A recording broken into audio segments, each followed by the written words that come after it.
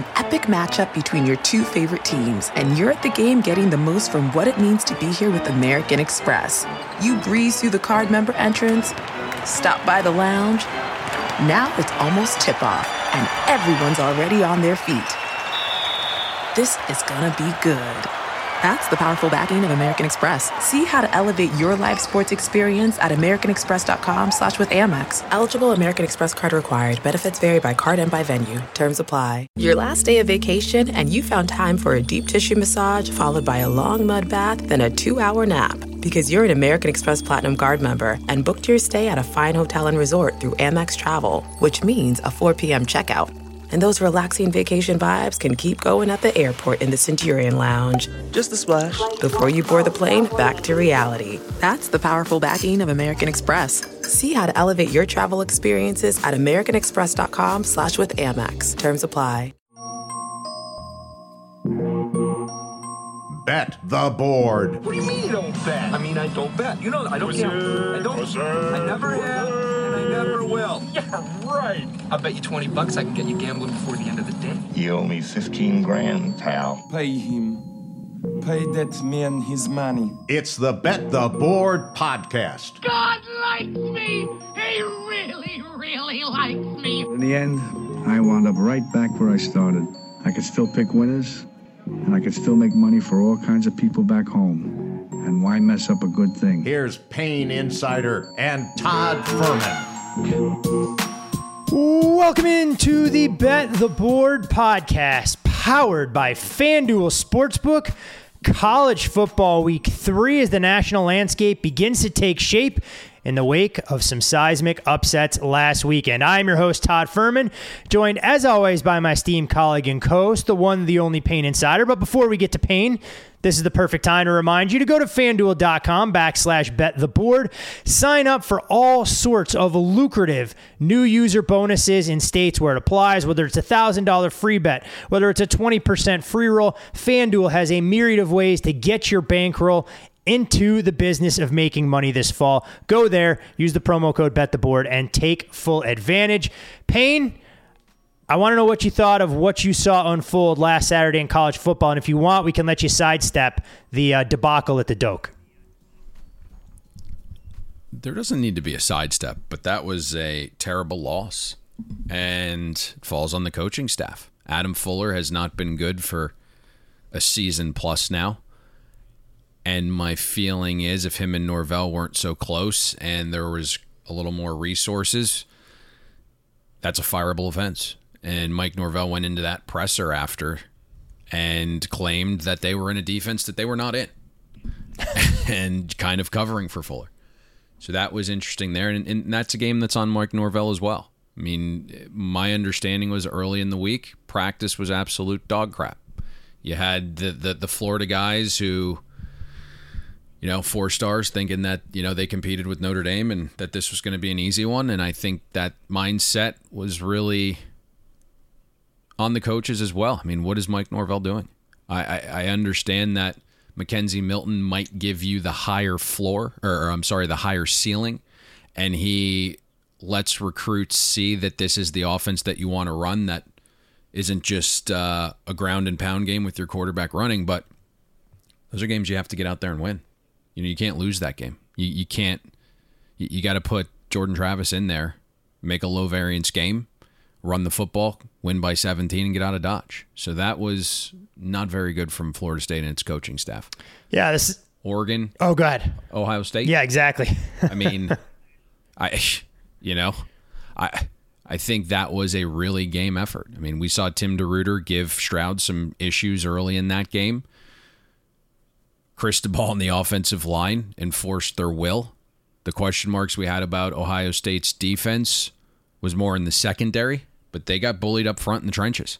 And so, give credit to some of the guys that were projecting Ohio State's defense outside the top 25 at the beginning of the season. They were bang on accurate.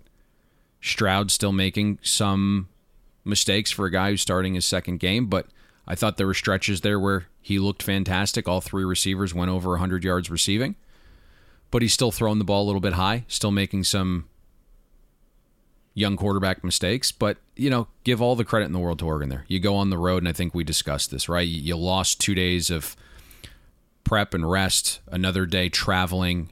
Your all-world defensive lineman is out. You're down 2 linebackers. You did it shorthanded. And so Oregon deserves all the credit in the world for that. Honestly, and, I'll eat a little bit of crow here. I've been critical of Mario Cristobal and his ability to get his team focused and ready to go each and every week during the season. I can't take shots at anything he's done recruiting-wise to build up that talent level at Oregon and employ a brand of football that you talked about. You just don't see on the West Coast, going out there and trying to be hard-nosed, play with that physical swagger of sorts that we saw from David Shaw when Stanford was at the peak. Didn't think that kind of effort was in the cards, so I have to give Oregon a ton of credit. Thought Ohio State's offense could kind of right the ship, but as you kind of mentioned there, defensively, we knew the secondary was a problem. Did not think that Oregon was going to be able to run the football for 7 yards a pop. So some interesting games there that'll shake up the landscape, obviously. Did want to touch on Notre Dame, but we'll break them down for their upcoming matchup against Purdue. And, honestly, it may make the most sense for us to get right into the thick of things as we have a lot of land to cover. And we can do so right in your backyard, Payne, with a 12 o'clock Eastern kickoff where the suddenly spry Spartans come in to Hard Rock Stadium. It's Miami, a 6.5-point home favorite in the heat of the South Florida day. Total in this game sits at 56.5 at FanDuel Sportsbook. And Payne, when you look at Mel Tucker's bunch, clearly the offense has been a welcome breath of fresh air and wins over Northwestern.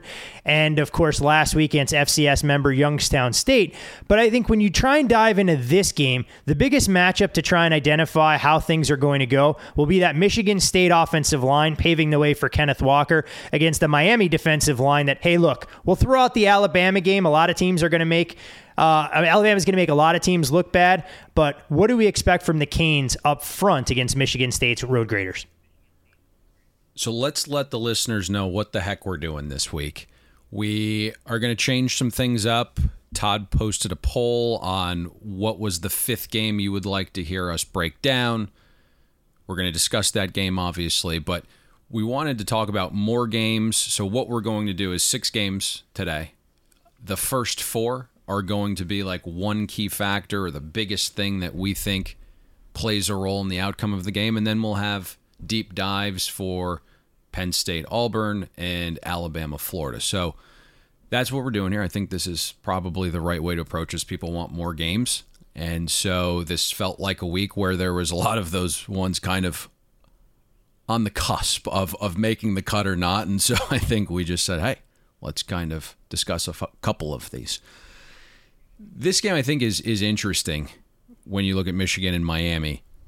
You dig into, things past the power number and some things that stand out that are impactful, but trying to always gauge the largest factor can be a little bit difficult. And I think you hit this perfectly. One of the factors is certainly the heat of Miami. Have you seen the weather projected for this game? It's not good if you're training in northern climates. Now, I know Michigan's not exactly cool during the summer, but it ain't South Florida heat in the middle of September. It's a noon kickoff, 88 degrees, 70% humidity, which means it's like over 100. So I think Michigan State's depth is going to be tested. Do I have to ask a dumb question, Payne? Do we think Miami would be dumb enough to come out and sport their all-black jerseys to try and get the swag back in the heat of the day? Or can we at least assume that the program is going to come out in all whites and force Michigan State to wear their Kelly greens and let the heat wear down on them as the day goes on? You would hope, but I got to tell you, I do not spend my weeks figuring out the uniform choice of the Miami. Maybe you should. So handicapping intangible. I'm not aware of that. So the heat is obviously going to be a factor. I think, the speed. You mentioned Mel Tucker.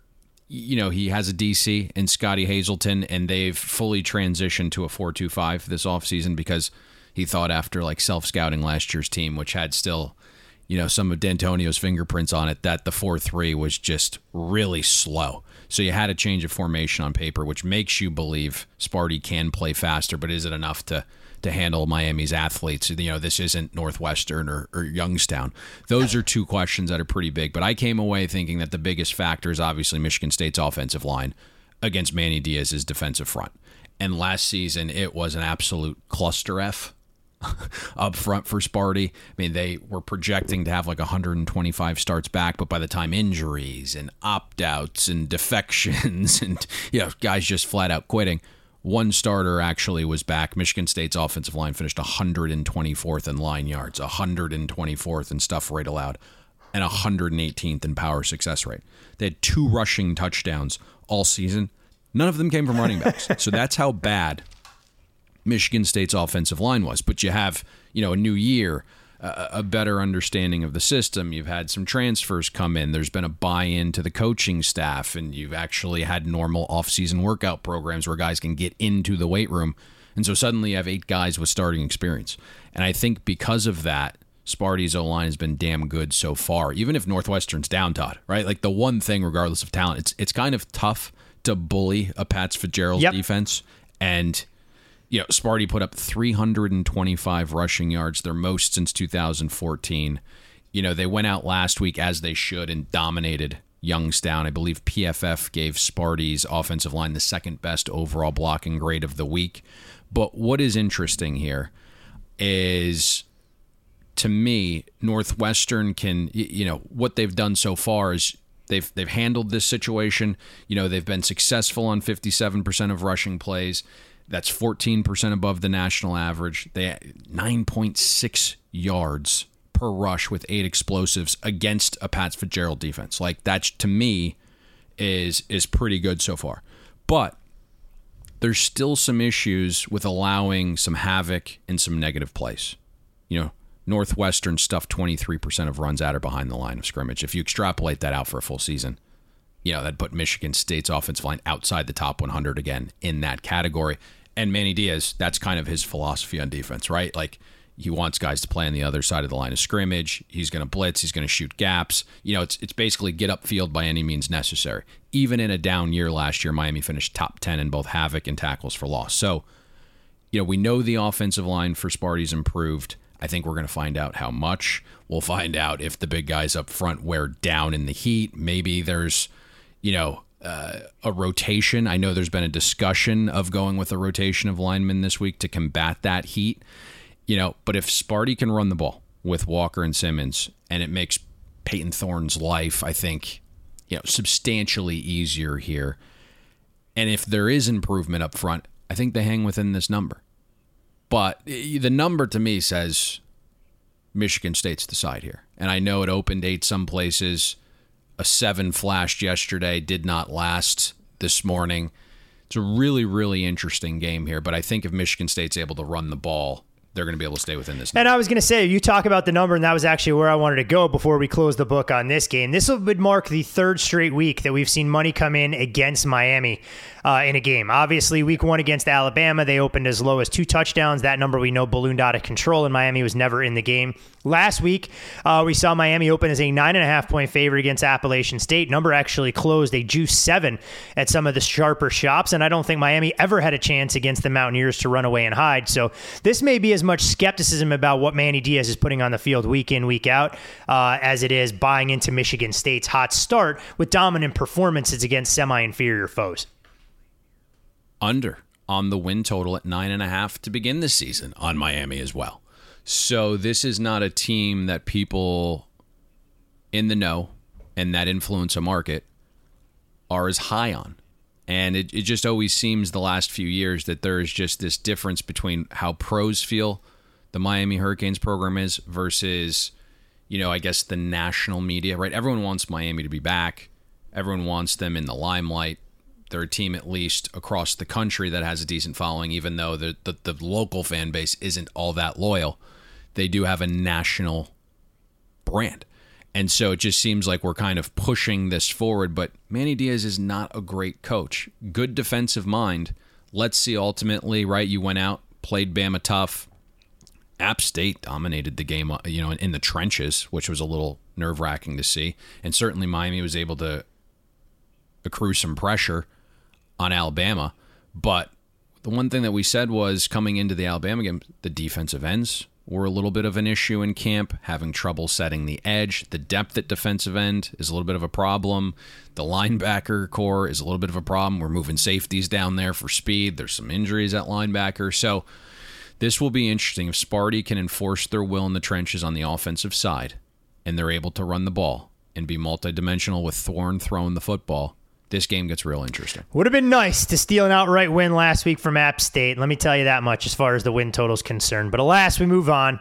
And from a win total perspective, rooting for Michigan State to pull off the outright upset. All right, from South Florida into another college football hotbed in Norman, Oklahoma, where it's the Sooners welcoming in historic rival Nebraska. You're looking at Oklahoma, a 22-point favorite at FanDuel Sportsbook. Total in this game sits at 62. These two proud programs, or at least one proud program, one trying to resurrect its legacy, have played 86 times between 1912 and 2010. We know it'll be the 58-year anniversary of the game of the century. Oklahoma with a marginal 7-game lead in this particular series. But clearly, when you look at this Nebraska team, lost the season opener against Illinois, bounced back against Fordham and Buffalo. So we've seen their defense at least rise to the occasion. Meanwhile, Oklahoma, in the wake of almost blowing the game against Tulane, they rebounded with a 76-0 thumping of Western Carolina last week. For Sooner fans, maybe the most promising part of that game is how good Caleb Williams looked. A lot of the people I talked to around that program really believe he's got it more buttoned up than Spencer Rattler and arguably has a higher ceiling, which is scary to think about. But Payne, when you look at this Oklahoma offense, it's no surprise under Lincoln Riley's leadership that this team wants to chuck it around the yard. And what we've seen through 2 games is from an offensive success rate, they're doing it extremely well through the air, potentially putting Nebraska's defense on notice, and we'll see what the Blackshirts can bring to the table. Yeah, that's the big question. Now, obviously, Adrian Martinez has to play well. You know, it's a big step up in competition for him from the last 2 weeks, and he needs to protect the football and not fumble this game away like he's been prone to do. And Scott Frost needs to devise a game plan with some variance where he's able to match scores if needed. And Nebraska just needs to be buttoned up on special teams, too. I mean, that's what's so weird about this team. You know, you're looking through the last 3 games. They've had a punt return blunder in each of them. The field goal kicker's been a train wreck. 33 for 35 last season on all kicks. He comes back. He's missed 3 of 5 field goals, 2 of 12 PATs already this season. So Connor Culp needs to get it together. Huskers need to clean up some things in the penalty department. 9 last week. It took 20 points off the board. So they have to do the little things well here to not get boat raced. But you lined it up perfectly with the biggest factor, and it's if Nebraska is going to cover the 22.5. And what I'm actually looking forward to seeing is Spencer Rattler and his receiver group. You have Mims and you have Hazelwood against Nebraska's secondary. Lots of hype, obviously, coming into the season for Rattler, Mims, and Hazelwood. We're throwing out the Western Carolina data point. I don't care what you do against the 232nd best team in the country. And so far, the only data point that matters is against Tulane.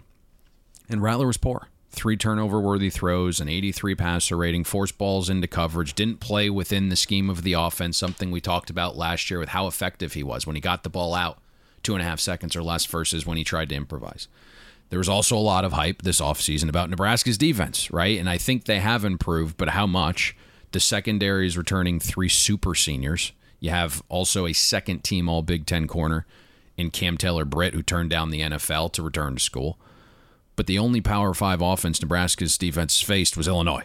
And we saw Artur Sitakowski, who wasn't even supposed to play in this game, drop back 17 times and churn out a 93% adjusted. Already looked good, man. 39. Already looked good. Filling in for Brandon Peters in the season opener. 2 touchdowns. Yeah, I mean, where did that come from? So obviously, you know, you play Fordham and Buffalo back-to-back weeks. It makes Nebraska's coverage unit look great. Top 15 in the country. But the only Power 5 offense Nebraska's faced is Illinois. They put up a positive 0.16 EPA per pass. So I think that is the matchup to watch, and I think it determines who covers. I don't think Nebraska has a chance to pull off the upset here.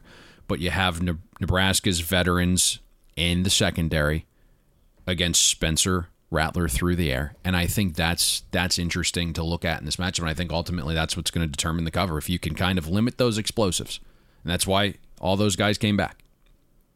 That'll be the key to covering this game. But the number right now, 22.5, not a ton of movement at this point. And so it would indicate that Nebraska's defense might be able to limit the explosives and keep some things in front. Yeah, this was a game, too, during the summer months that you saw Nebraska catching 18. So you've seen the market adjust a little bit in the wake of Nebraska's loss against Illinois through that key number of 21. But as you brought up, fascinating to see no movement on the marquee game, big noon kickoff, 11 o'clock Central. Last thing on this game, Payne, and I know you and I have both been critical of Spencer Rattler, as has a lot of the Oklahoma fan base. What do you need to see from him before you'll fully buy in terms of him taking that next step and being a quarterback that a lot of people have talked about as being Lincoln Riley's next great and a potential first rounder in the National Football League? And he's still young. You just want to see a little bit more consistency. You want to, and I don't know him personally, but when you kind of see his mannerisms and his actions, and he was on a television show in high school, and you're like, man, this kind of a fuck. But you're hoping that the maturity stuff picks up. You kind of just see him walk into the game, and it's just not him, right? I mean, Kayvon Thibodeau's on the sidelines wearing like $1,200 shades. It just kind of is what it is at this point in college football. But he rolls into the stadium, and it's just like, no teammates are around him. When you're making that kind of money on the NIL stuff, it's like, are you taking care of the rest of the guys around you, which is going to be needed? It doesn't necessarily need to be, cash handouts, but like when you're going out to eat, when you're going out to the bar, like, are you picking these things up? And if you're not, what does that mean for the cohesion in that locker room? And so that's something as sports bettors where information is going to play a larger role moving forward with the current setup of college football. But he just needs to be more consistent on the field, needs to play within the offense a little bit more, limit the mistakes. I mean, against Tulane, again, you see him come out and he's trying to throw the ball into triple coverage. Thinks he's Dan Marino, like trying to fit balls in there. Like, just play within the system. I think you'll be fine here. Maybe get a little bit of help from the ground game. But, I think it's upstairs for him. That's the biggest hurdle that he needs to cross. Hey, I mean, honestly, you see it all the time with some of these kids that have all the physical tools in the world. If you don't have it between the ears and you can't display some of that maturity, it's always going to hold you back. And we'll see if Rattler can continue to make those strides and become the face of Oklahoma football he's going to need to be if they're going to win the Big 12 and have a chance to at least compete for a national championship, something that's eluded them since Lincoln Riley took over. From a game on paper that doesn't appear to be that competitive to one of the more fascinating matchups in Bloomington, Indiana on Saturday, Payne. Cincinnati goes on the road to take on the Hoosiers. This game was scheduled way back in 2014, long before Luke Fickell was the head coach of Cincinnati. More on that in a second. And before Tom Allen took over in any capacity at Indiana. You're looking at the Bearcats now a 4-point road favorite at FanDuel Sportsbook. This total is down a touch from the open to 50. The first question I have to ask you, we know Luke Fickell is one of the more buttoned up guys, but it's a logical connection to make, knowing that Mike Bone, the athletic director at USC, was also the same guy that hired Fickell as head coach at Cincinnati. How easy or difficult is it for coaches and players to block out some of the distractions that are inevitably swirling around the program now? Well, those distractions just happened this week, and I don't know what Luke Fickell's going to do to address the team. Is he just going to avoid it? Is he going to sit everyone down? I don't know that approach, but I absolutely love his quote. And the quote I have to imagine. I don't talk to I was going to say, I barely talk to my own family during the season, and that is a quote that I adhere to myself. So Luke and I during football season are one of the two kindred spirits, so, apparently. Yes. And so, I don't know how he's handling the situation. Did he address it immediately as soon as the firing happened, in that players meeting? Did he say, hey, I'm not going anywhere? Or is he not discussed it at all? Now, I think the game at hand here is obviously one of the two very important ones for Cincinnati. As a G5 team, you need to win these games to be even in consideration for the playoff. So these are the games that they've had circled from the offseason, so you would think the focus is there. Yeah, you're exactly right. I mean, this trip to Indiana and then a trip to South Bend in a couple of weeks, if you're able to win those two games, suddenly the biggest landmine remaining in front of you appears to be UCF in the latter portion of the AAC schedule. But to get to that point, you obviously have to take care of business first and foremost. And I think if you're Cincinnati and you're going into this game, maybe, I don't want to say you're more confident now, but you're probably not as concerned as you were about Michael Penix coming into the season. When you look at Penix so so far this year. Guy's been sacked 3 times for a loss of 22 yards. Hasn't really shown the mobility we've grown accustomed to. Last week, yes, you can be blinded by the dominant scoreline Indiana produced against Idaho, but Penix didn't throw the ball downfield at all. He was just 11 of 16 for 68 yards. I mean, you and I have been extremely critical of Indiana, even last year when we loved him, that this team showed very little balance. It was all throwing the football downfield because you didn't have much of a ground game to lean on. Now, one thing, when you look at Michael Penix, he's suffered season-ending injuries a couple of times. The third game of the season in 2019, threw for 286 yards and 3 touchdowns against Michigan State. Last year against Michigan, came back and was dynamic in 2020. So you wonder if he has the confidence in his body to go out there and perform. But this is no small feat, Payne, going up and attacking a Cincinnati defense. Dusting off the cobwebs and getting in form is certainly needed when, you've spent the entire offseason focusing on the rehab and not necessarily the chemistry with the players around you. And so game 3, we may see an uptick here. Now the market is saying otherwise. And for our listeners, when we broke down Iowa last week, we actually grazed over Indiana and their problems in the process. And so that is the key factor for this game, and it's Indiana's offensive line. It has been a problem for a while, and it's not just a leak, right? Like, there's a hole there, and it's the size of the Grand Canyon at this point. And it's easy to say, like, two-game sample. But the unit wasn't good last year either, and the problem looks even worse this season. Iowa's defensive line, obviously, I think is better than we thought it would be coming into the season. That was kind of the question mark, is what would Iowa's defensive line be? We knew the secondary was elite. We knew the linebackers were great. It was like, how are we replacing guys up front? Hawkeyes were able to pressure Indiana on nearly 40% of dropbacks. Penix had a 1.7 passer rating when pressured. Iowa's pressure was so constant that they only had to blitz 21% of snaps. All last week, leading up to the Idaho game, Tom Allen was like saying how much time Indiana's O-line spent in the film room and how they had a much better week of practice and how he thought in the Iowa game they didn't actually have issues with assignments. They were just getting beat. Well, that kind of tells me if you're buttoned up and getting beat, your talent isn't good enough. And so that makes me a little nervous. And so, all week the focus was on the O-line. And then Idaho comes to town, and sure, as you alluded to, like Indiana wins in a blowout. But Idaho got pressure on more than 39% of dropbacks last week. Penix looked uncomfortable, as you alluded to, not at times, but pretty much throughout. He improved under pressure, but overall, 4.3 yards an attempt against Idaho. And what I am seeing with Penix is a guy that's either throwing short to get the ball out quick. He's anticipating pressure that sometimes isn't quite there. Doesn't want to get hit on the knee, doesn't want to face contact. It's been 8 months. That's it. He's 8 months removed from ACL surgery, and that's, the same knees, had surgery on twice. Or he throws the ball deep so quickly to get rid of it, the receivers are only halfway through their routes. It's basically a different kind of throwaway. Now, you get Cincinnati this week, and their strength is the defensive line. And through 3 weeks, PFF has them graded the number 1 D-line in pressure. Myjah Sanders is coming off an 11-sack season. The latest mocks have him going in round 1 in April. Cincinnati rotates 6 guys along the D-line.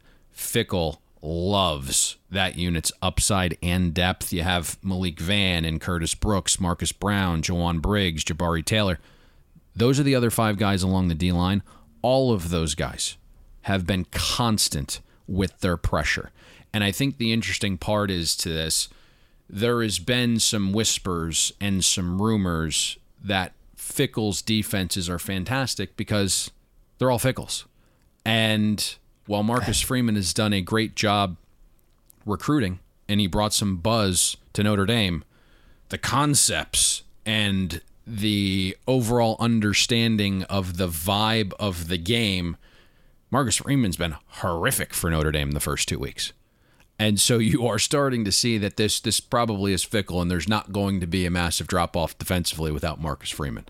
And here's the added kicker to this game. Indiana hasn't been able to run the ball for God knows how long, right? So if you don't have to worry about the run, and right now Hoosiers 118th in rushing success rate. Last season they put up a negative .29 EPA per rush against Iowa. Cincinnati already has the advantage up front. But if they can just pin their ears back and not have to worry about run or the threat of run, Penix is probably going to be under pressure a good bit here. It's something that we're definitely going to have to watch because Indiana, there's no doubt, needs to show some level of balance, realizing that Penix isn't that dual threat quarterback that we've grown accustomed to when he's completely healthy and out there. And I think when you look at Cincinnati, you may not have thought much of their schedule of opponents. A 42-7 win over Murray State really doesn't open your eyes. But suddenly, when Miami of Ohio has plenty of success moving the football against the Minnesota Golden Gophers in their second game, a team that Cincinnati led 35-0 at the half, you begin to connect the dots and go, okay, maybe that wasn't Miami of Ohio being down. It was Cincinnati being that good defensively. And this will be a higher level of physicality than Indiana's seen, obviously since the Iowa game, but maybe a defense even better than what the Hawkeyes bring week in, week out.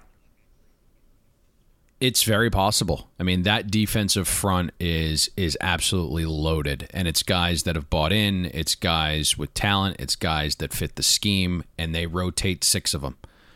This is really, even last year, as you kind of mentioned this, when Indiana was the surprise team, something we pegged before the year, we went through the schedule, we would look at opponents, and we say the biggest question mark on this entire team is the offensive line. They just don't have balance. And I think that's what ultimately kept them from, taking even another step and being an elite team.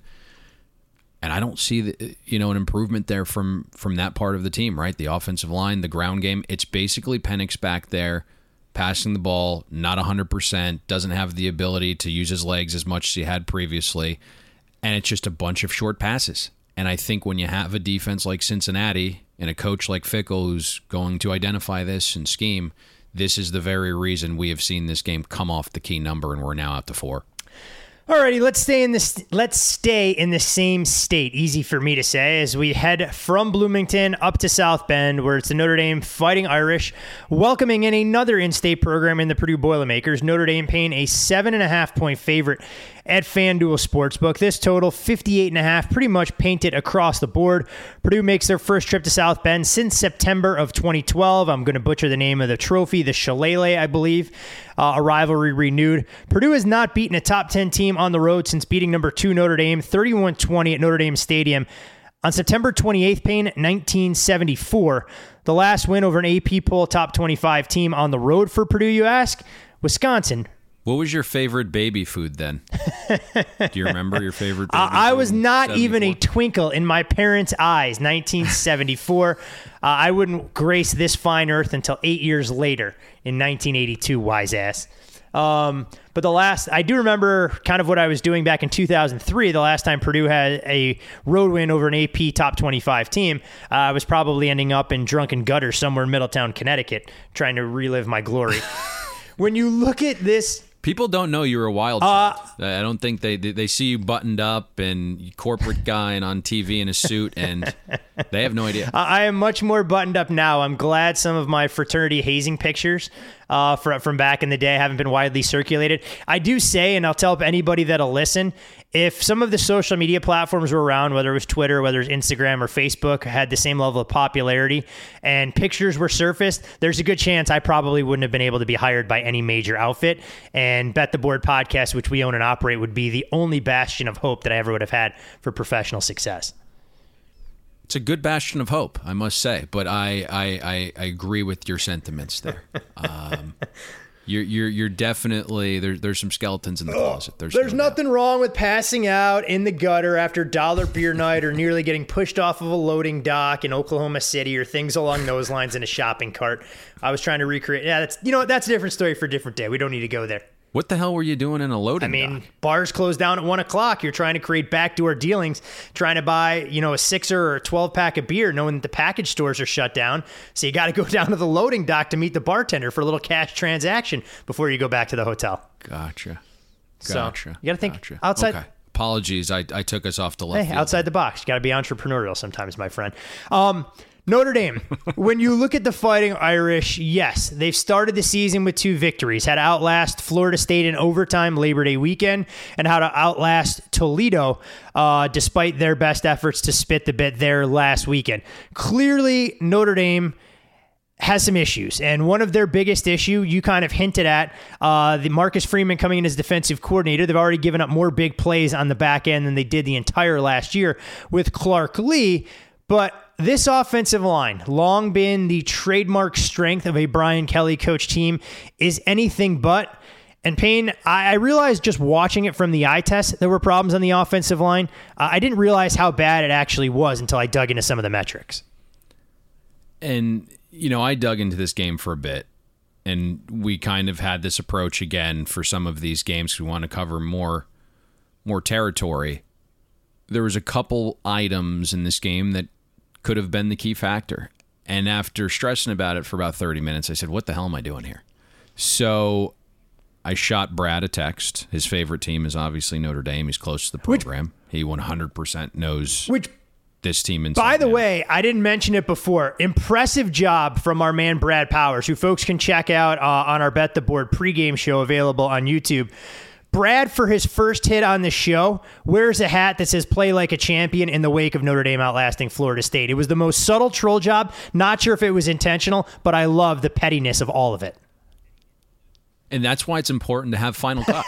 That didn't make the show. It was just audio for the first week. So when I shot Powers a note, he said Purdue's defensive line against Notre Dame's offensive line is the biggest factor in this game. Did mention a couple other things as I alluded to, but that was what stood out the most. And we knew Notre Dame's O-line was extremely talented, but it was super young and it was inexperienced. They lost 4 starters along that line.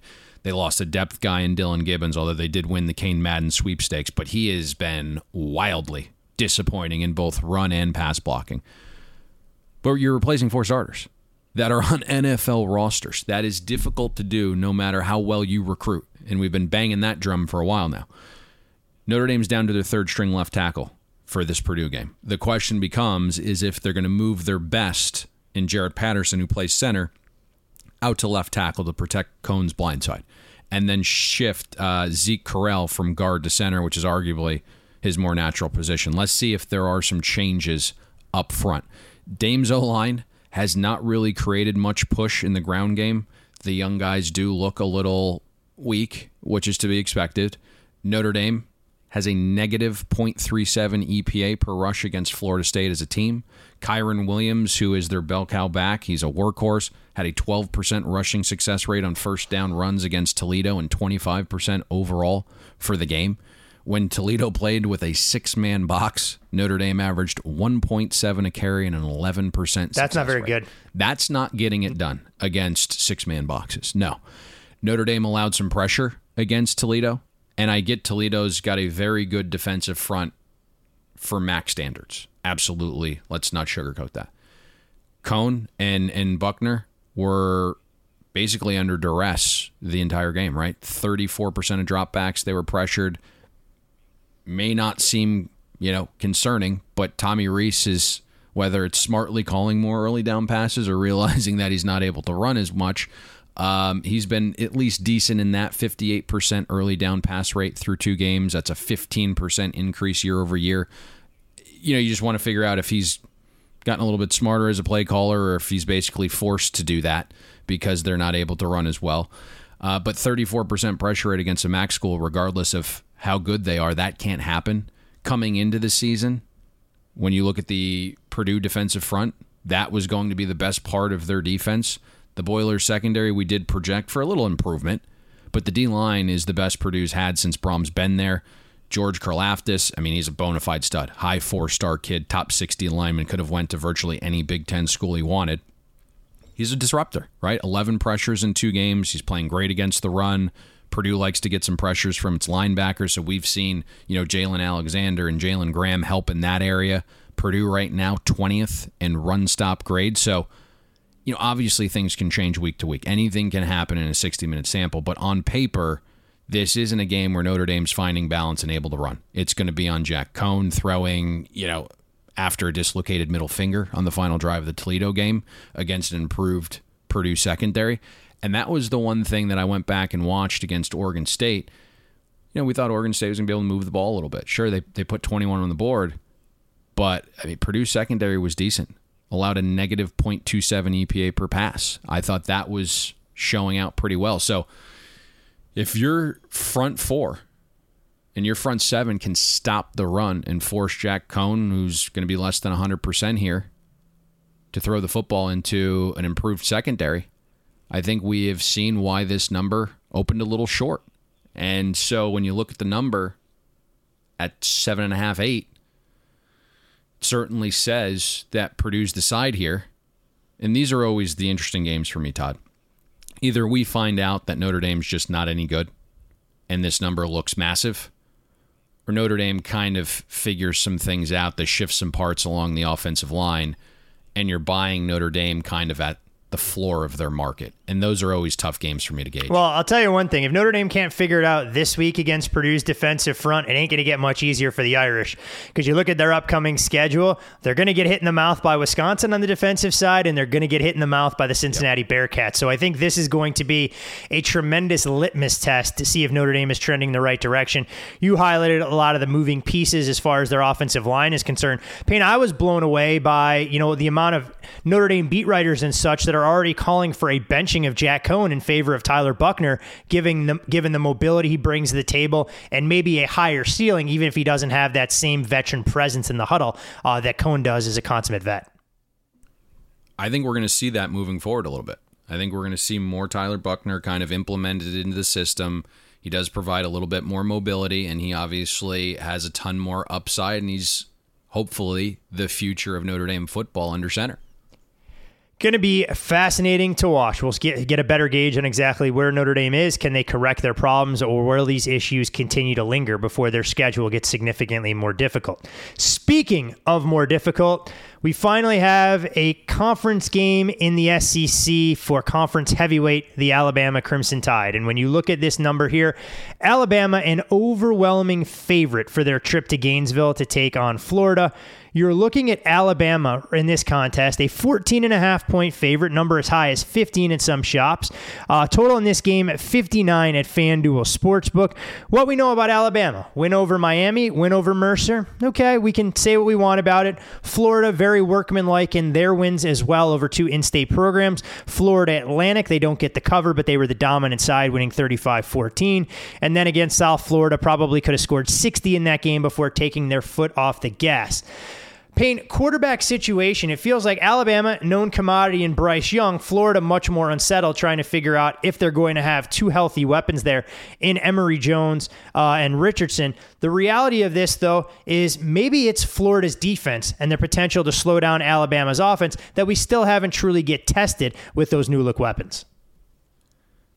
Yeah, I mean, that's a big question. And, this is Bryce Young's first career road start. Obviously played on a massive stage to start the season against Miami, but that was basically a home game.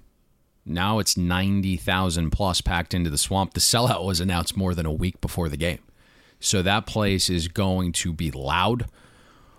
What is interesting here, to this point in the week, bettors are selling Alabama. And that's something that we haven't really heard over the years, right? There's a touch of Florida money that came in at open. We saw Pinnacle go from 15 down to 14, which is a key yesterday. And I think it's selling Alabama because the first two games we've seen bettors with influence sell the Gators, right? Take the points with both FAU and USF, and they were selling them in the offseason on the win total. So this feels like a little bit of a fade of Alabama, which is odd. Our core number on the game, 13.5. I still didn't want to take 14.5 or better on Florida. Beating Miami doesn't look obviously as impressive, seeing them struggle in their opener against App State. Obviously, Alabama wasn't the most buttoned up against Mercer last week, although it at least allows Saban to have some bulletin board material this week for his players. When I look at the matchup, I think it's probably pretty known and understood that Florida's defense has improved. But we're going to find out how much. I don't get the vibe they're close to being all the way back. They haven't played an offense that we respect. FAU outside the top 85 in offensive efficiency. USF outside the top 120. This kind of feels like a feast or famine matchup here. Todd Grantham's defense is one that likes to send pressure. 35% blitz rate last season. When he doesn't send pressure, the foundation of his defense is stunts and twists in games up front. That is one area that can give Alabama some trouble. It's the one thing I think when we talked about the top 10 last week was like, hey, sure, everyone's kind of anointing Alabama the champion already, but they've kind of struggled up front in protection. And so, I think from an experience and chemistry standpoint, this is the worst Bama O-line that Todd Grantham's defense has seen while he's been at Florida. Miami and Mercer. Bryce Young's been pressured on 42% of his dropbacks in those games. Now he's been absolutely in fuego. 132 passer rating, 16-yard, A.75% adjusted completion percentage, 5 touchdowns, no picks. But I could see a situation where, the swamp is just rocking and this Bama O-line still kind of figuring out that chemistry and cohesion, struggles from time to time.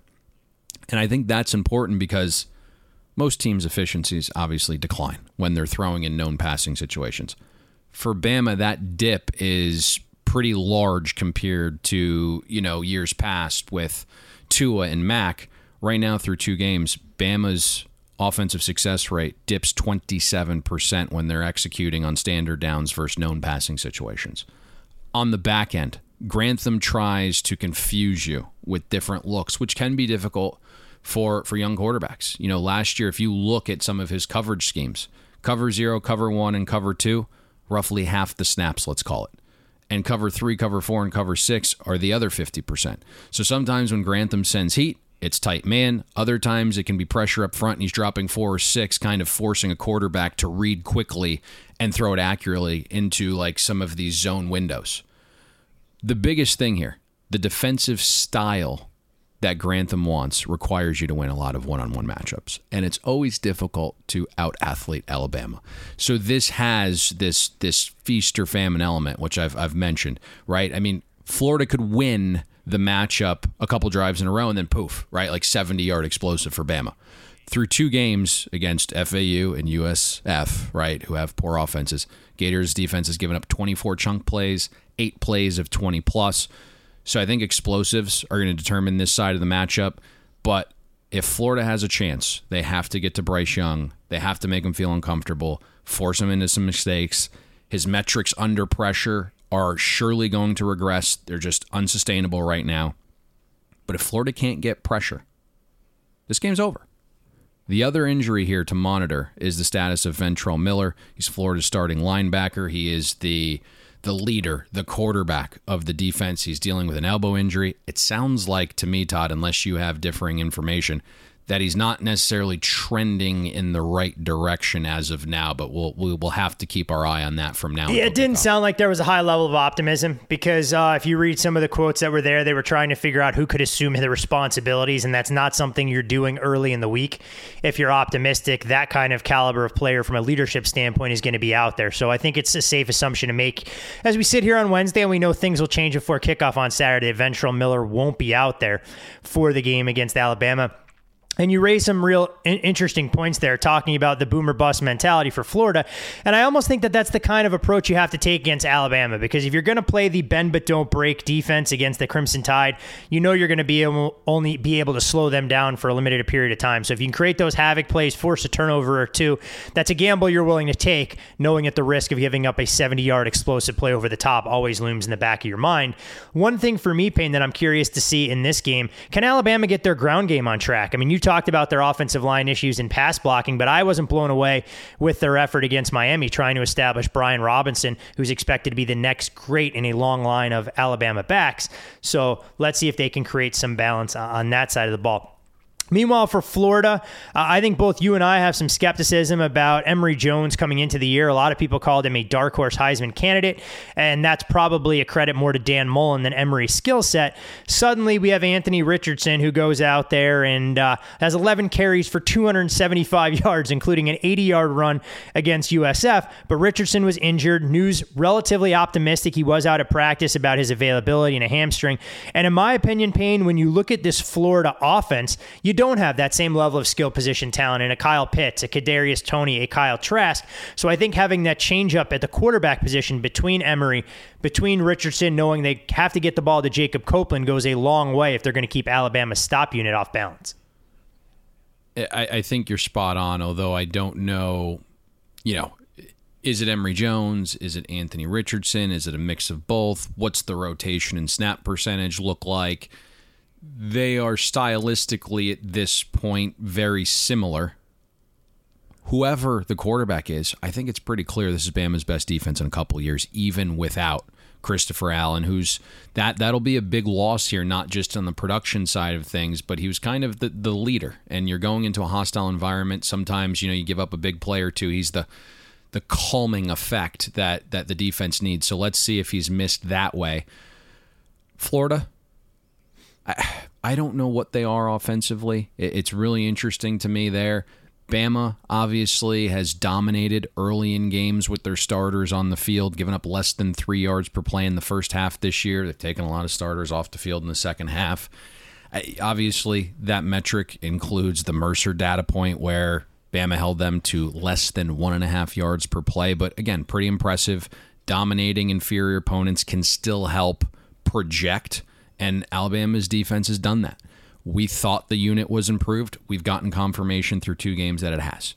Let's see what Dan Mullen comes up with. His best attribute is scheming and designing an offense, right? Calling plays. Everything else is kind of meh. But this is what he does. And if you listen to his presser, he's basically said all week, he's told anyone who wants to listen that he's held things back for this game. I'm not sure what those new elements look like or if Emory Jones can even execute them, but let's see.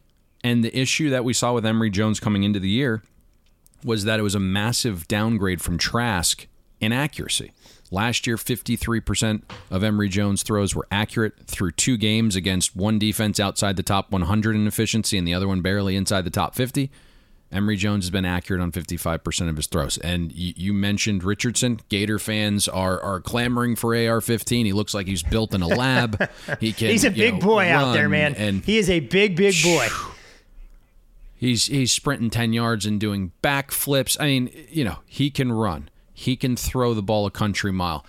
He dropped a couple dimes last week. There was a throw where he was running left, jumped, and threw like 39 yards in the air to Copeland, and it's like, he looks like Patrick Mahomes.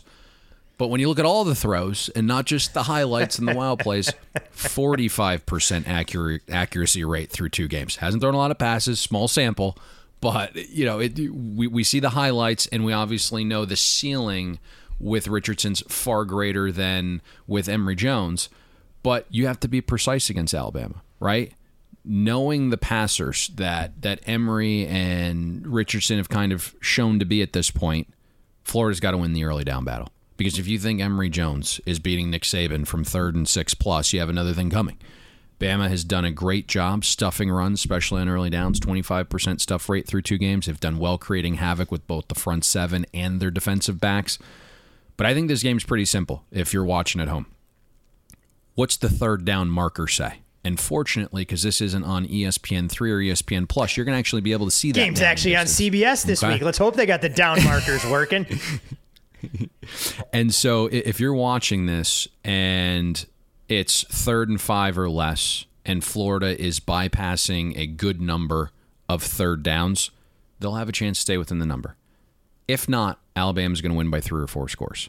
The positive also for Alabama is the opposite on the injury front, right? Will Anderson's status, just an absolute pressure monster. He is trending in the right direction. They thought the injury would be serious. They expect him back at practice today. Josh Jobe and Armour Davis both returned to practice already. So Alabama a little bit healthier on the defensive side of the ball as well. You seen anything on the total for this game? Or that feels like the element that's as high a variance in terms of trying to assess value in the betting market as the side is here as well. I haven't, but obviously Dan Mullins has proven to have some success against Alabama's defense in the past with some of the things he does. But as you alluded to at the top, right, Toney isn't walking through that door. Pitts isn't walking through that door. Trask isn't walking through that door. And so a lot of this is going to be on Emory Jones to be an accurate passer. Sure, we have seen mobile quarterbacks give Saban's defense some troubles in the past, but all those guys could also throw, right? When you think about the Johnny Manziels, they could throw the ball. Emory Jones hasn't proven that he's a consistent enough passer. And so if you're an Alabama defense who's got 37 analysts, when you kind of come up with a game plan here, it's going to be to stop the legs of the quarterbacks first and turn them into passers second, right? Like that's what's going to happen here.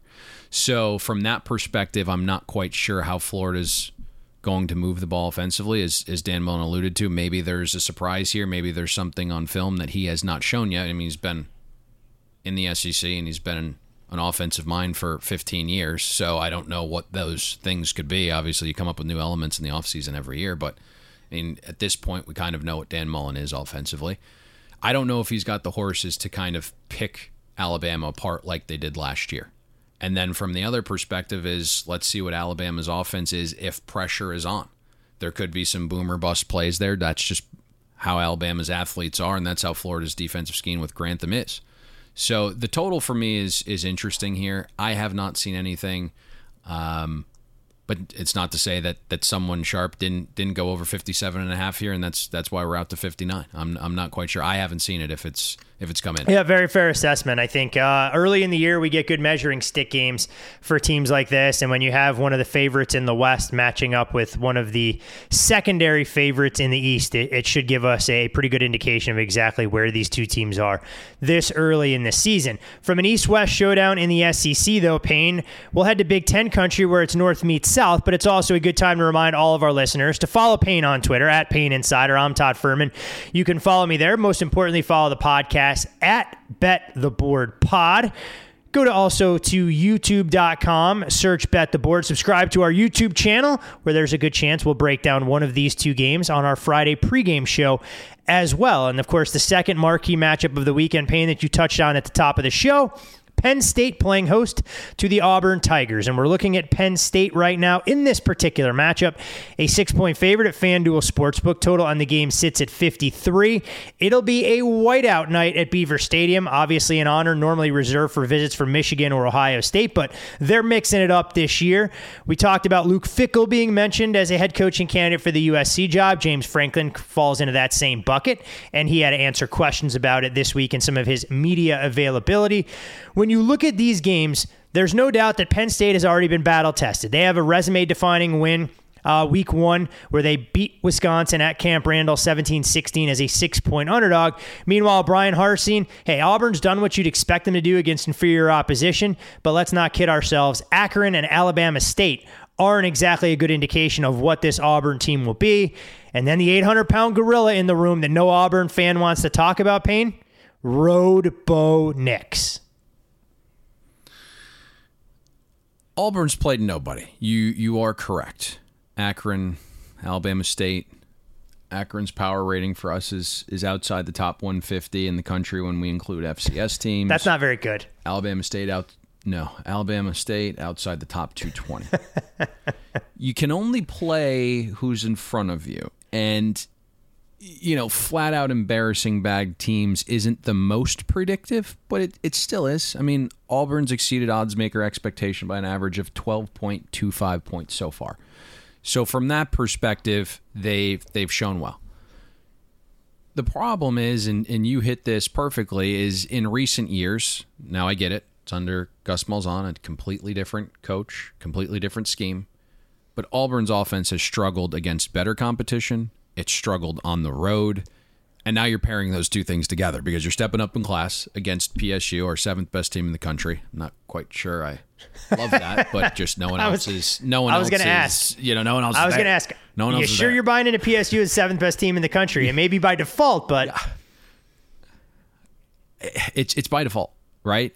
And then obviously you mentioned this. You're going on the road. Beaver Stadium, going to be a packed house, going to be a whiteout game. I don't know if you can actually say that in 2021, but that's what it's going to be. Bo Nix has been wildly inconsistent, as you mentioned, especially on the road. 4-5 in true road games for his career. 13 touchdowns, 12 interceptions away from Jordan Hare.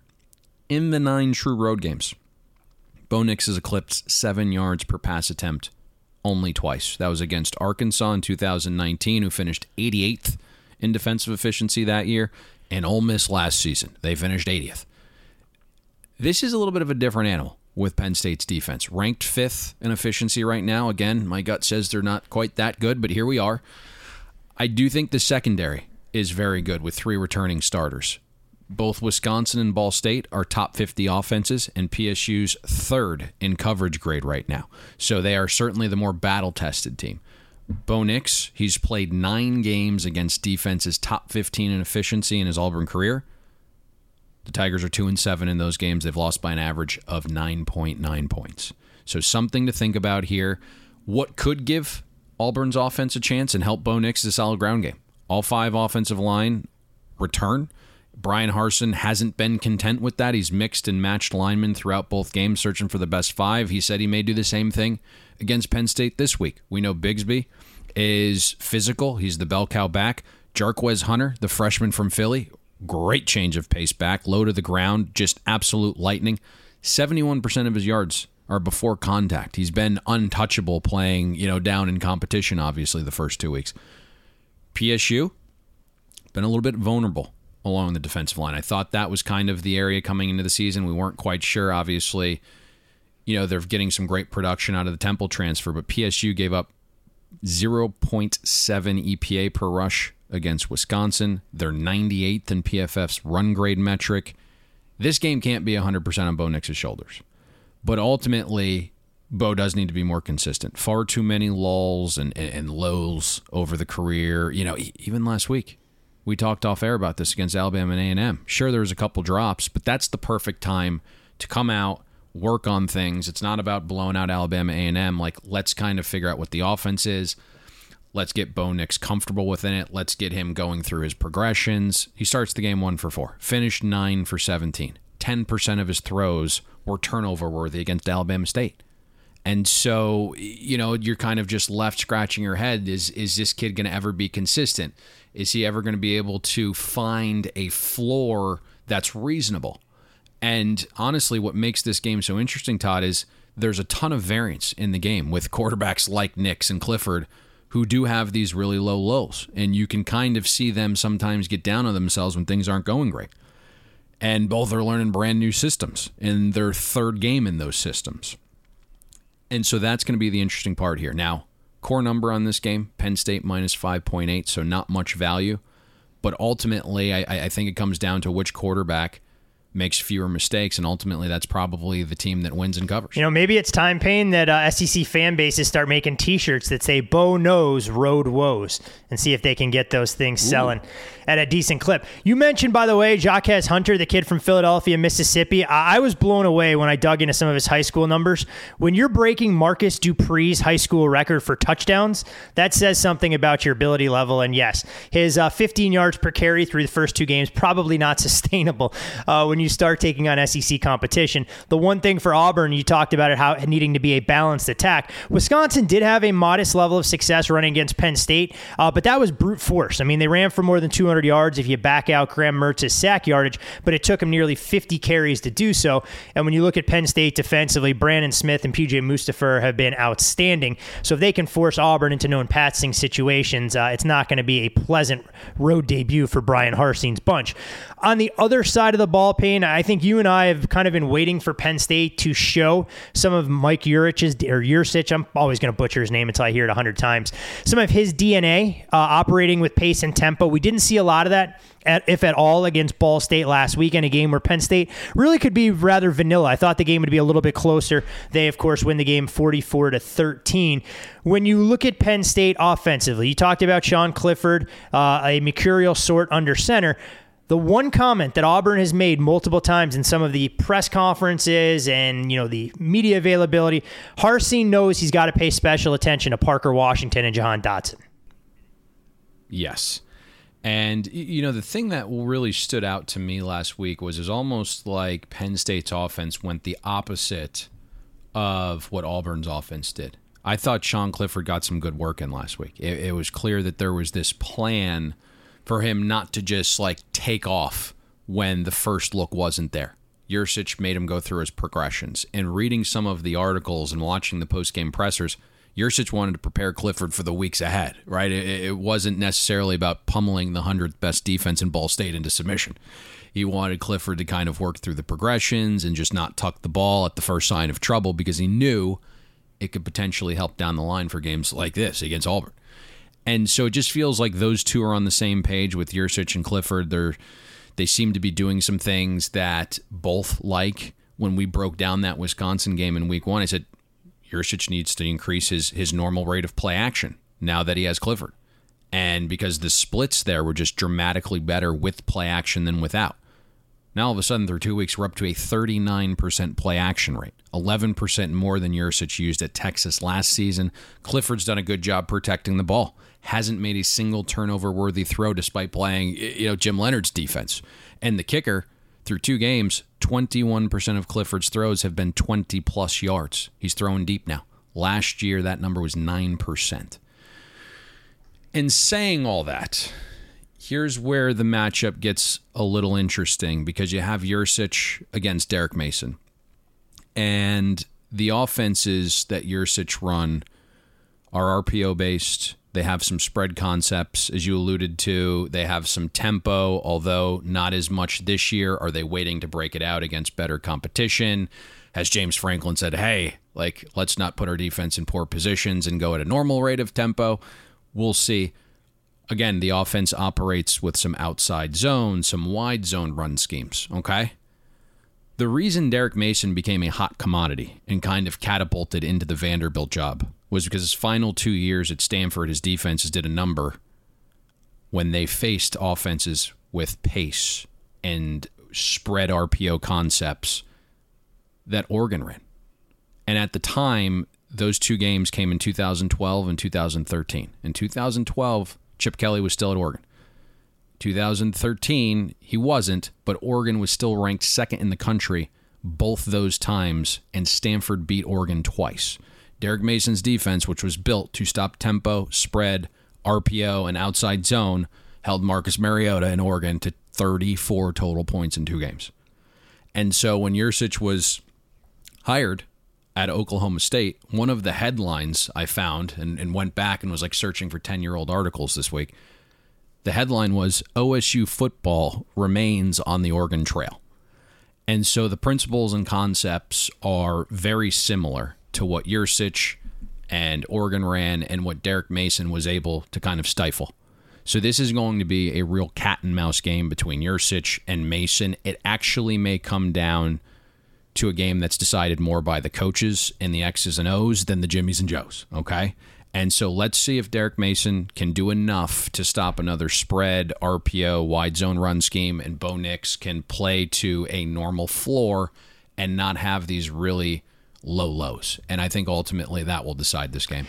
It's one of those interesting matchups. I feel we don't get enough of these in college football. The trend, obviously, when you get 2 prestigious programs like this, they always do battle on a neutral field. And while it's great to see the Georgias against Clemson's week 1 and the Alabama Miamis, I love the idea that Auburn's got the guts to go on the road into unfamiliar territory and play a true road game against Penn State. Hopefully this is a sign of things to come, especially with an expanded college football playoff, because this will truly be an electric atmosphere. And I have to love the fact that everything coming out of Auburn's camp is that they're relishing this opportunity to do something that a lot of kids won't. And while it's not going to be the Iron Bowl or anything close, it's still one of the more iconic venues in college football.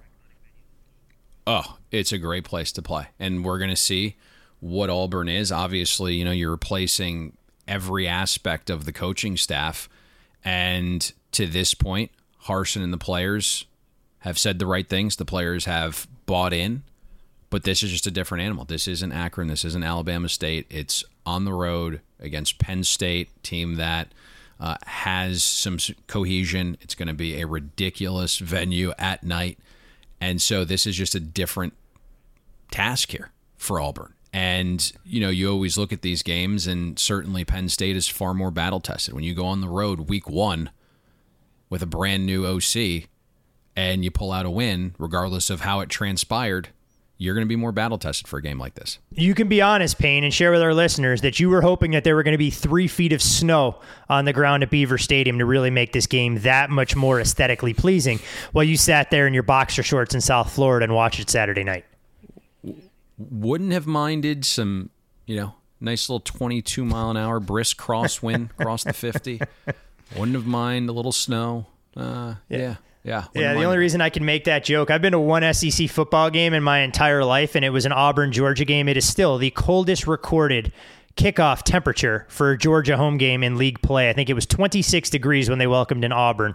So it will not be forgotten on me anytime soon. Something I grew up with going to Northwestern games, not necessarily what I expected in the SEC. But all right, 2 big game breakdowns, 4 key factors in the other marquee games. Want to appreciate all of you, our loyal Bet the Board listeners, who voted in our poll. We'll try and incorporate, some of those elements on weeks where the schedule looks a little bit dicier. Obviously, as we get into the nuts and bolts, we'll pick the biggest games as we've done over the years to try and include those. But if there's a fringe candidate, we want to know the games that you guys want to hear us break down. So appreciate that. As Cincinnati, Indiana was the runaway winner this week, we were still able to sneak in the Michigan State-Miami game, which came up second in that poll. We want to encourage all of you, our loyal listeners, to go to FanDuel.com/BetTheBoard. Take advantage of generous sign-up bonuses. Make sure you give yourself another extremely valuable out this football season. There's no reason to ever take a bad number, especially when FanDuel is available in a state near you. Payne, one final order of business to transact here, and of course, everyone knows where we're going. It is, of course, our investable component of this fine program, not like everything else you can't use to make a few extra dollars, but where are you seeing opportunity and upside as it pertains to a best bet for college football week 3? This is a little bit tougher of a board to navigate. Don't necessarily love anything. But I will say this. We talked off air. I do obviously lean towards this PSU Auburn under. It does make me a little nervous that Yurcich hasn't quite broken out the tempo yet, and that could be a thing. Let's go to rotation number 145. The Florida State Seminoles plus the points. I think for the point of this show, let's call it 5.5. There is some 6 out there. This is effectively Florida State's season. This is effectively, I think, going to be quite telling for this current regime. And if this game were played last week, this line would be Wake Forest -2. And so you're getting great value in what should be an all-in effort here from Florida State. And I think they're going to be refocused. It was still a team that was up 10 driving late against Jacksonville State and then just kind of crapped the bed. I think we're going to see a little bit more form with what Florida State wants to be offensively. I think the eye on the prize, which is getting their first win, not starting the season 0-3, is going to be the key focal point throughout practice this week. I am hearing through the first couple days, everyone is fully intent. They are jacked up. They're wired in. And so I think we see a game effort here. If we don't, then this is going to be pretty ugly for Florida State moving forward. Obviously, parts of their schedule have gotten a little bit softer moving forward when you look at a guy like Yurkovich going out for BC, Miami not looking its best, a couple other key injuries to NC State. And obviously, there were some key injuries to Wake Forest, Todd. I know that was a team that you liked coming into the season, and then suddenly, poof, before the year, 3 key cogs are out. One of the best weapons on offense, one of the best defensive players. And so Wake Forest hasn't looked the best through 2 games. And I just think the number here, in a week where I don't necessarily love anything, let's play the number for a desperate team in a big spot. And so when you can take 5.5 in a game that should probably have been 1.5 or 2 last week, I think that makes sense. I can't wait. I can't wait for folks that are listening to this podcast to come out and call you a homer. But let me be the first one to defend Payne. For anyone that even wants to insinuate that we do things based on biases around here, you guys couldn't be further from the truth. The only thing that we root for on a week-in, week-out basis is money when we're invested. So save your breath there for the homer dialogue. Leave that to me to bust Payne's balls for the top of the show and before we close up shop. Yeah, I mean that's my favorite team is the one that I bet on. My loyalty is to the bankroll. And so again, it's just one of those things where, they're the laughing stock of college football right now, losing to Jacksonville State. That play has been on every broadcast, news feed, social media channel, And because of that, we're getting value here in Florida State in a spot that this might be the biggest game in this coaching staff's regime to this point. I really think it's that important. You start 0-3, trouble ahead. You're going to start losing some recruits. Nobody knows who the heck Jacksonville State is on the recruiting trail. Half these college kids don't even watch college football, or half the high school kids, rather, don't even watch college football. But you lose to Wake Forest. That's a name they know, and they know it's at the lower to middle tier of the ACC. So huge game for the program here, and we're getting some value as well. I don't want anybody to feel bad for me, Payne, by any stretch of the imagination, but to put things in perspective, when the two college football programs I root for week in, week out, for two of those that are closest to me during football season, both have embarrassing efforts, one being Florida State losing outright as a 4-touchdown favorite against Jacksonville State, and my lovely fiance's alma mater losing outright to Stanford as a 17-point favorite. It was not the most pleasant Saturday evening dealing with her downstairs and some of your angry text messages, so let's hope Florida State gets a resounding win here and USC can go on the road in Pullman and knock off Washington State for my own sanity and well-being. When that happens, do you just say, hey, you know what? I'm going to go to the local team. I'm going to check out some UNLV football. That should help my spirits. No, I watched more UNLV football week 1 against Eastern Washington than I'll openly admit. One thing I will say, though, is UNLV football fans not exactly optimistic about the home field environment they're going to be able to create this weekend for Iowa State's arrival. I think Allegiant Stadium is opening the upper deck because there was such an increased demand for those folks wanting to get out of Ames to come exorcise some demons in the wake of that Cyhawk loss. So I have to imagine it will be a sea of gold and red there. So if you're looking to build in home field advantage for UNLV, for those folks out there, probably would not be a prudent decision. Now, thankfully, in my household, it got a little better on Sunday with the Steelers upsetting Buffalo. So there was a silver lining there. But all right. Anytime you can upgrade Ames for Vegas and use the excuse of football, you just got to do it. And to your point, I did see a little sharp money come in on the Cyclones minus 29.5. Yeah, everyone wants to eulogize Matt Campbell and Brock Purdy already, but dig into that box score. 400 to 170 was the final statistical breakdown. Sure, they lost the game 27-17, but I don't think all is lost on the Clones just yet. I want to thank all of you guys. Have you seen that joke, by the way? Which joke? Surfacing through the interwebs, that Brock Purdy's QBR to this point in the season, if it were a female, would not be legal. That's not exactly a ringing endorsement for a quarterback. About 2 years ago, people were talking about as a potential number 1 overall pick in the draft? Ugly start. You'll see, but that's why they play the games, and that's why teams have a chance to go out there and still win their conference when you drop an ugly non-conference game. But want to remind everyone, follow Payne on Twitter, @PayneInsider. Follow me there as well, @Todd Furman. Again, most importantly, follow the podcast, @BetTheBoardPod. Go to YouTube, search Bet the Board, subscribe to our YouTube channel. The Bet the Board pregame show, episode 2, will be available on Friday. We'll have some college football content on there along with the National Football League. And regardless of where you choose to invest this weekend, but especially with ticket number 145, Florida State plus 5.5 in your pocket, we'll see you at the window. Thanks for listening to Bet the Board. You can catch Todd and Payne every Monday, Wednesday, and Thursday during football season, breaking down the biggest NFL and college football games. And to make sure you don't miss any free best bets, subscribe to Bet the Board on iTunes, Google Play, Spotify, or wherever you listen to podcasts. Some people just know the best rate for you is a rate based on you with Allstate. Not one based on Carol. She's more focused on hitting a high note than the car in front of her.